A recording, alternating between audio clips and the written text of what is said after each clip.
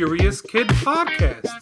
About a year ago, we got curious about tardigrades in episode 192. Before we started getting requests to get curious about tardigrades, we knew nothing about them. It turns out they're super fascinating, and that episode is one of my 10 favorite episodes we've ever recorded.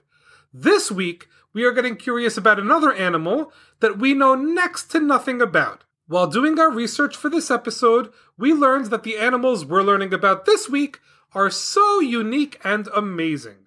Quadruple mailbag! Quadruple mailbag! Hi, my name is Oliver. I live in St. Louis, and I'm 6 years old. I love your podcast. I listen in the car, at bedtime, and any other time I can. My favorite episode is the one about spiders. I would love to learn more about axolotls. They are amazing creatures only found in one area of Mexico. I love your podcast so much, and I'm your biggest fan. Have an amazing day, from Oliver. Hi, my name is Natalie, and I'd like you to do a podcast about axolotls or Pokemon. That'll be great. I'm 10 and love your podcast. Hope you choose my topic. Love you guys. Natalie from Kentucky. My name is Leo. I'm 8 years old. I live in Adelaide, Australia, and I love your podcast. I listen to it whenever I can. I'm curious about ancient Egypt, ancient Rome, axolotls, octopuses, submarines, movies, berries, Christmas, and Santa Claus. P.S. The best podcast ever, from Leo. Hello! Your podcast is awesome. Would you please do an episode about axolotls? I don't know very much about them, except that they are amphibians. Maybe Jacob can axolotl questions to Olivia? That's an epic dad joke, Luke. Thanks for making such a cool and educational podcast. All our best. Luke from Washington State. Holy smokes.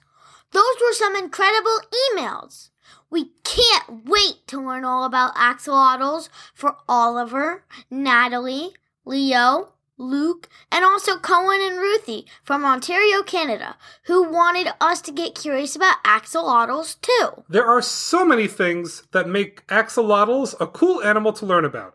So let's get things started with the question of the week. The question of the week is, what is the top speed that an axolotl can move at? If you are unfamiliar with what an axolotl is, you may want to ask a grown-up to pull up a picture for you.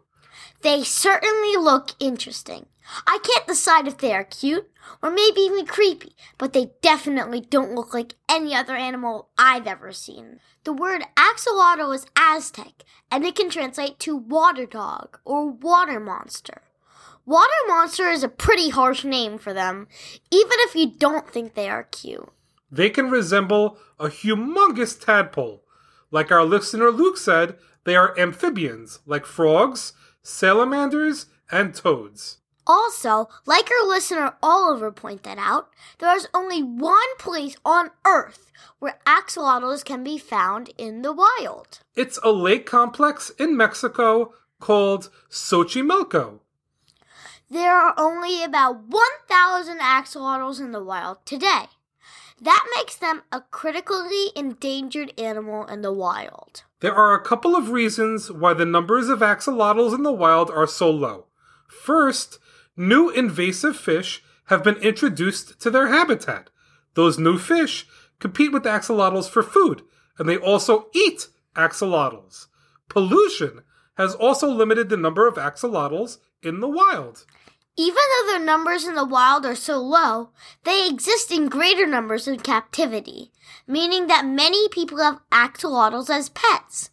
In addition to the many pet axolotls out there, axolotls are frequently being studied in laboratories to learn more about their special features. One of the things that make axolotls so special is that they don't go through metamorphosis like other amphibians. In other words, they don't appear to be getting older. The axolotl is technically a salamander, but other salamanders live underwater when they are young, but eventually they will lose their gills and develop lungs. Salamanders will leave the water and live on land as adults. Axolotls, on the other hand, keep their gills throughout their life. They also develop lungs, but they continue breathing primarily through their gills. They also continue to live underwater for their entire lives. As they get older, axolotls continue to grow and grow, but their features never change. They just look like bigger versions of their younger selves as they grow. Check this out. The salamander can go through 10 stages of development or growth from being a baby or larva to being a fully grown adult.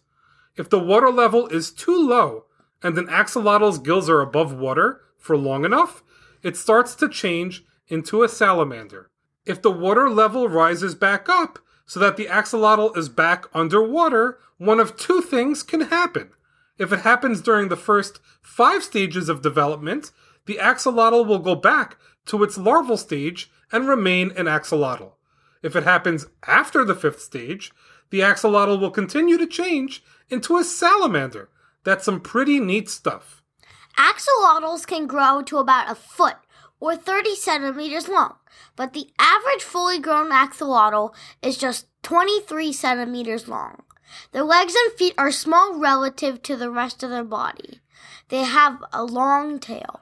If you think that is neat, check out this next trick they can do.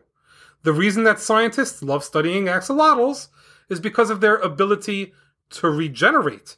That means that they are able to regrow lost body parts. They are not the only animal that can regrow lost body parts. Crabs are also able to do it. What makes axolotls unique is that they can also regrow missing organs, like its heart or brain. Crabs are only able to regrow limbs. Even if an axolotl has a broken spine, it will heal on its own. Scientists are trying to figure out a way to apply the axolotl's powers of regeneration to humans that have injuries. Not only can an axolotl regenerate just about any body part, but it will come back in perfectly, including skin, bone, cartilage, muscle, or whatever else was missing. There is something else about axolotls that scientists are very curious about. Axolotls seem to be resistant to cancer. They are about 1,000 times more resistant to cancer than mammals.